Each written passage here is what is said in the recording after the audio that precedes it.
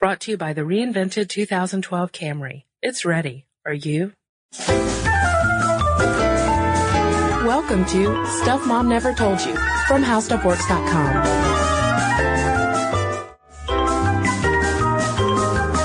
Hey there, and welcome to the podcast. This is Kristen. This is Molly.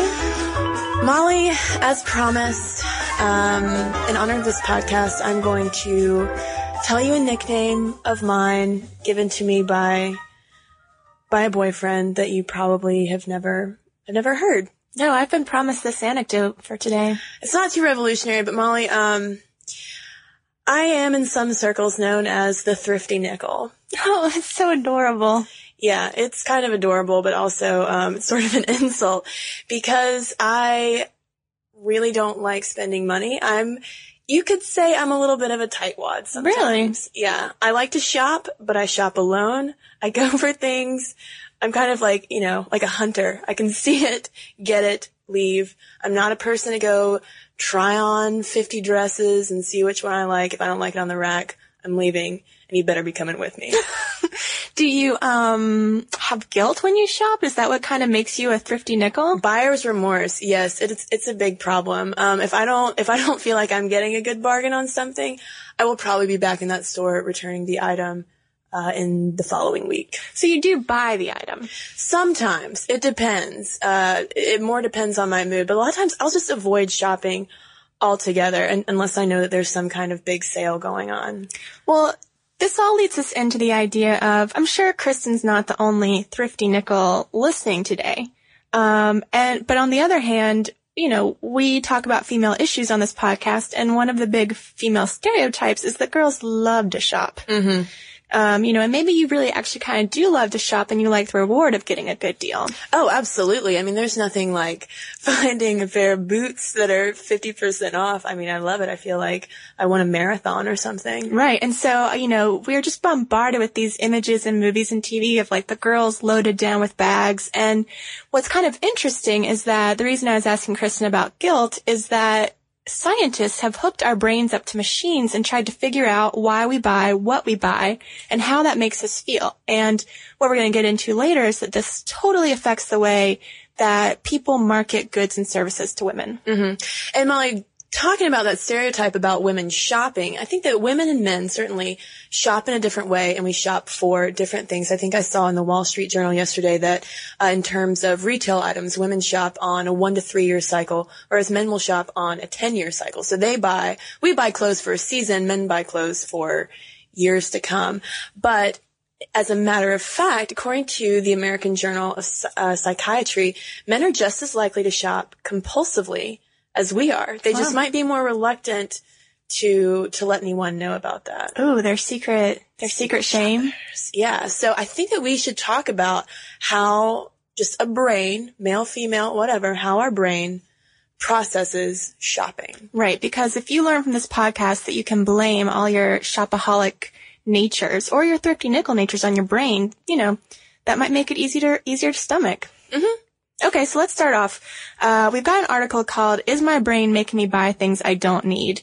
And it revolves around this study. Research was published in January 2007 in the journal Neuron that shows that when we spend, it's because things are going on in our brain that we have no control over whatsoever. Right. There are all these cognitive functions that are going on, but there are also emotional issues attached to shopping and actually purchasing something. And when the researchers hooked participants up to an fMRI machine, they found that an area of the brain called the nucleus accumbens lights up when we see something that we like and want to buy.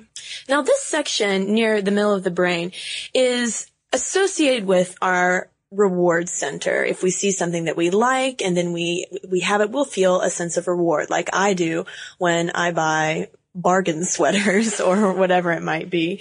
And then once we see the price, an area in our brain called the mesial prefrontal cortex lights up. And this region of the brain is known for higher executive functions.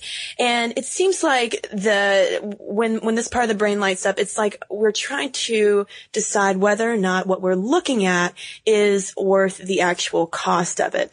And then the actual decision of whether or not we're going to purchase that handbag or pair of boots or whatever happens in the insula.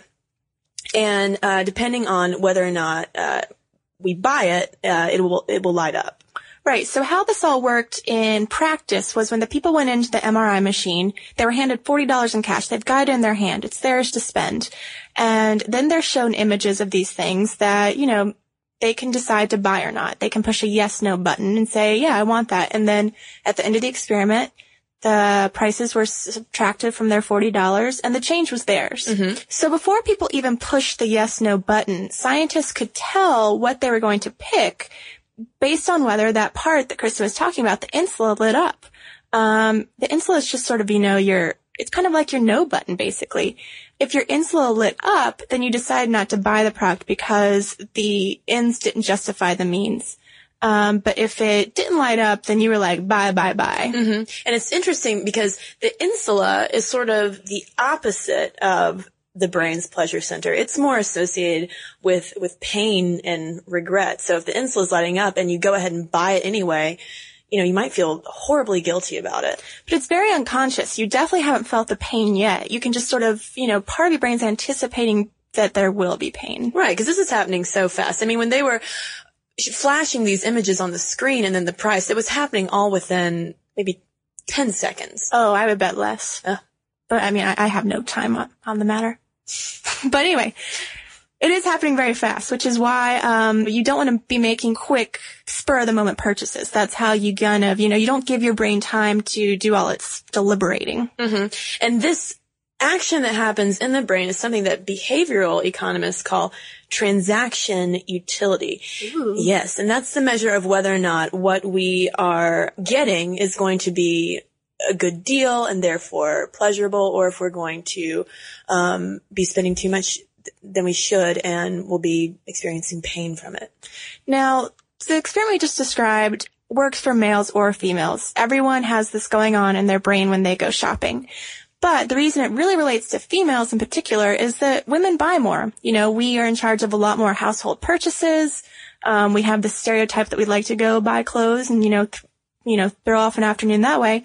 So knowing this about everyone's brains, there's a field called neuroeconomics that goes even deeper into a female brain to say, what else can we learn about a female's brain that will influence how she buys things? Right. And there was an article in the New York Times talking about how neuroeconomics applied to a new advertising campaign by Frito-Lay company. They know that women snack more often than men, but for some reason, women were not going for Lay's products. They were eating other things. And they also knew, as we were talking before, that women were experiencing all of this guilt associated with snacking. So they wanted to develop an ad campaign specifically targeting women to get them to acknowledge the guilt, but go ahead and buy some Frito-Lay products anyway. Right. They knew that based on MRI scans that women relied more on the emotional side of their brain when making choices. So they're like, okay, women have all this guilt when they eat snacks. They don't want to say just guilt-free because, that still implies that guilt could be had. But the new packaging talks about how it's just so good for you. Yeah, and the commercials are very like, hey gals, we know what it's like. You're at the gym and you're hungry and you're all sweaty. Why don't you just open up a bag of Sun Chips? Because you're acknowledging that you're doing something good for you. Like, you're going to start seeing lots of packaging that emphasizes the healthy ingredients, puts that on the forefront, as opposed to 0 calories, which reminds you about calories altogether. They're going to bypass that and go straight to like, oh, don't you love all natural products? Mm-hmm. And these little animated female characters that they're using are meant to let you, really commiserate with the women, the fake women in the ads. You got a pal. I've been there. I'm just hungry. I just want a snack. And don't they talk about I didn't realize they had accents in the commercial, Kristen, but don't they do also, in my mind. Don't they also talk about stuff, like bras and shopping and all these things that women supposedly love and want camaraderie with? Yeah, it's kind of Sex and the City on steroids in a horrible way. To make you buy potato chips. Mm-hmm. So that's just one very small example of how they're using your brain to get to you. But Kristen, I know you brought some information in about how they arrange grocery stores just to get you. Oh, absolutely. Walk into any grocery store and you've got neuroeconomics in its finest form. You know, sorry. Okay.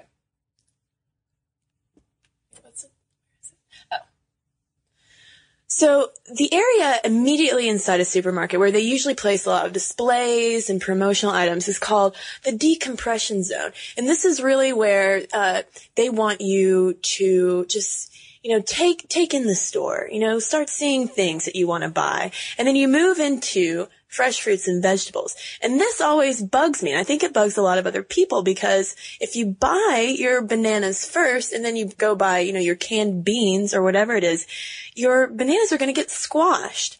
But the thinking behind this is that selecting your good, wholesome, fresh food is a good way to start shopping. You're doing something good for yourself so that by the time you make your way to the middle of the store and start running into, a Frito-Lay product or something like that, you'll be more willing to indulge a little bit. Yeah. You start off good, then you're like, I have fruit. I can have cookies too. Mm-hmm. And they put the common items like milk and cheese and eggs and things that most people just need to run in and buy in the back of the store so that you have to walk through other aisles of food that you wouldn't normally walk through. And this is all to boost your dwell time or your time in your store because the thinking goes that the longer you spend in a store, the more likely you are to buy more.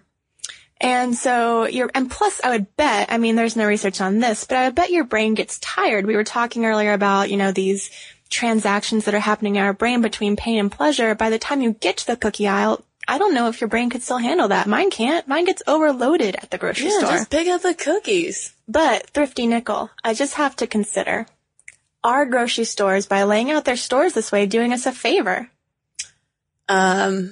Need a little more information? Yeah, I can't make a judgment call on that yet. So I was looking at this women's health article. It's called How Manolos Can Save Your Life. Mm-hmm. And you may not like this, Thrifty Nickel, but the article says yes. The article talks about how great shopping makes you feel. It only talks about that pleasure center while ignoring the role of the insula. And it basically says that by activating that pleasure center so much, you're just releasing endorphins all throughout your body. You're going to be in great shape because of it. You're going to be happier because of it. Essentially, you're making the world a better place because not only are you buying something nice for yourself, you're helping out that lady in the shop. It's going to be great. You're going to stay active. You're going to stay shopping. Yay, consumerism. All right, Molly. I buy that there is an innate connection between pleasurable shopping and, emotions and all the positive effects of that. And that's fantastic. But Molly, how pleasurable and how good for your brain is it going to be when you get your credit card bill in the mail 6 weeks later and are $2,000 in debt? That's true. You're going to have to cancel your subscription to Women's Health Magazine, which is who told you to do that in the first place. So let's go to a more reasonable source, I suppose. We'll go to the Boston Globe, which was also talking about the experiment that we talked about at the beginning of the podcast with the two parts of the brain that are in conflict. Mm-hmm. Whenever the nucleus accumbens and the insula. Nice. So whenever you are deciding something, that's the deliberation that's going on in there. And they give us some tips on how to overcome the battle, to win our battle against our credit card debt. Okay. Cognition over emotion. Yes. To say nothing of the hormones. But first and foremost, researchers say you got to stop using your credit card. It's too easy to do. You don't have that sense of guilt when you have to just swipe something that you will if you're counting out your cold hard cash. Right. There's actual pain kind of associated with just seeing the cash leaving your hands. Yeah. Or your nickels. Or your nickels. I should probably stop mentioning that as much as I am, or you won't tell me any more deep, dark secrets. But yeah, you have to, that's why internet shopping's the worst. This is what I do when I feel bad. I just go online and go to Amazon. Ooh, one click away. One click away and you're done. So don't shop online. Actually go to the store. Mm-hmm. And you do need to know your feelings. Do you shop more when you're sad? Even men tend to, shop when they're sad. Yeah, I only shop if I'm in a shopping mood. And a lot of times I think it probably is more correlated to if I'm feeling kind of down, I need a new shirt or something to boost my esteem a little bit. Yeah, you're trying to activate that pleasure center. Mm-hmm.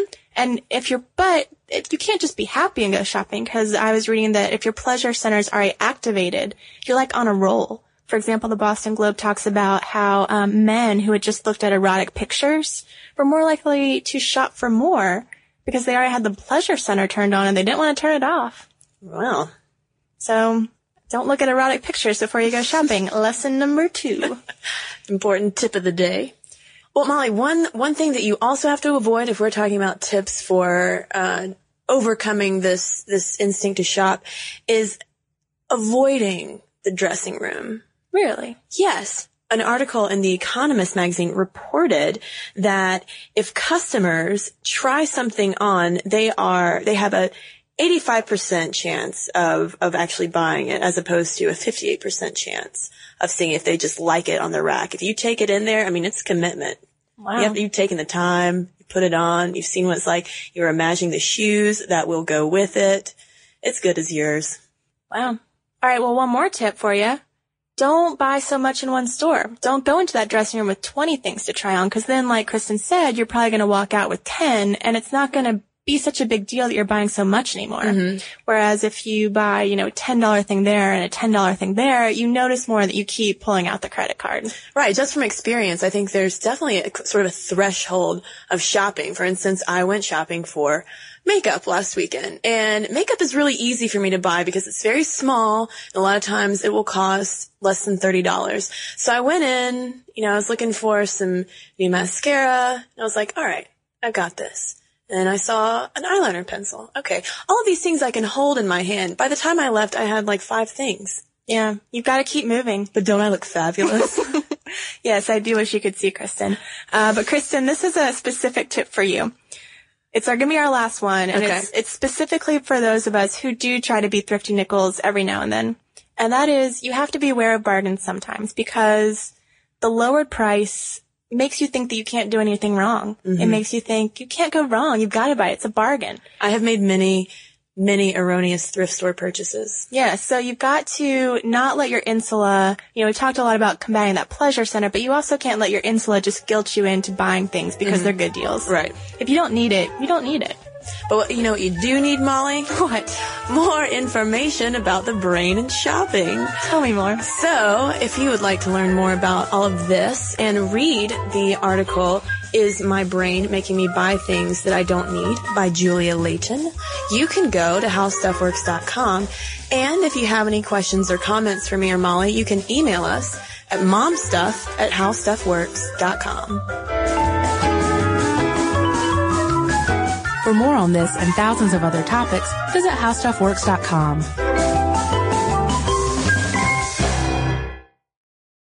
Brought to you by the reinvented 2012 Camry. It's ready. Are you?